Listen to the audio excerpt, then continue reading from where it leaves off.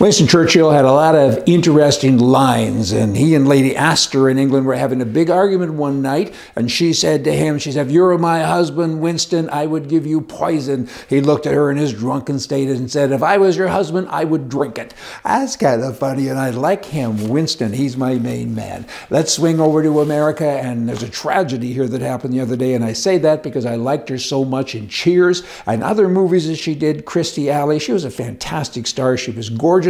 And she was a Republican. She was a big fan of Donald Trump, big fan of the conservative lifestyle, and many people in Hollywood shunned her because of that, and she stood up to them. She was strong, she was powerful. President Trump gave tribute to her the other day, and I think it's great, and I'm sad to see her go, and my condolences to all of her friends and family.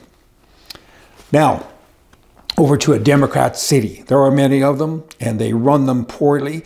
Some of these Democrat people, I don't think, could run a refrigerator. The politicians, we should go from the bottom up. We all kind of focus on presidents and prime minister elections and other things, when in fact the important ones, I think, are councilors and mayors of cities. You have cities like Philadelphia and so many others, Chicago, I could go on, that have Democrat left-wing whacks running the cities, and they're poorly managed, very poor, and things are bad. And it's not safe. You have a guy in Philadelphia that has a gas station, and he says, and a story, he says, "I've had enough of this." He's hired his own armed guards. They have AR-15s and shotguns, and they're standing out there talking about intimidation for the bad guys. I think it's great, but really, does this have to happen at a gas station?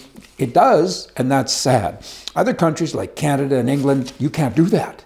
You should, but you can't, because the government says you can't defend your property. The good news is, still with these Democrat cities in America, that you do have the right. Sometimes you have to really fight for it, but you do have that right. Indonesia, this is a weird one. This is really weird. Their parliament got together the other day and said, hey, no more sex for anybody if you're not married, and if you commit adultery, boom-de-boom. Not quite, but it might be coming to that.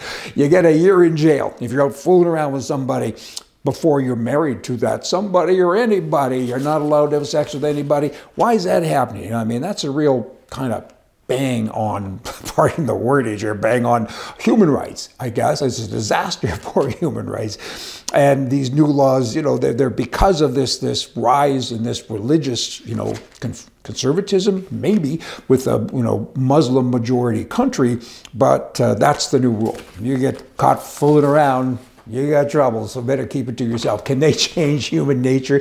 I don't think so. Is it right that they're doing this? I don't think so. Is it right that people sleep around with everybody? That's up to them. Probably not. Whatever. I mean, who are these people that come along and make laws like that? It's craziness. Swinging over to Canada now. A lot of swinging going on here today. You got the Prime Minister, Justin Trudeau. He paid a visit to an Indian community where 11 people were killed in a stabbing. I think it was back September. Terrible, terrible tragedy. A couple of brothers started out killing people with knives, and Trudeau now says, you know, it's a terrible thing, and he's right. I give him that. He had a nice little speech. However, at the end of it, he said, I'm going to commit $62.5 million in funding for this community of 3,500 people. He said, you know, we're going to build a wellness center and repurpose an existing treatment lodge for substance abusers and so on. That's all nice talk, but these people do get money a lot throughout the year, and now they're getting this big lump of sum for a small number of people. Whatever. I mean, I don't know all the background to it. Maybe it's needed, but this guy gives money to everybody all of the time. That's his solution for anything. If you cut your finger, you get money. There's a terrorist here a couple of years ago. He got $10 million. Whatever that number was, but this is his thing. This is what he does. What he didn't do, he didn't ban knives. That was kind of interesting. These people killed the two brothers as they started. I think it was one that did most of it, whatever. 11 people were murdered with knives, and he didn't ban knives. So what would have happened if they had shot people, those 11 people instead? You get the message where I'm going with it. Hey, y'all come back. Have a nice day.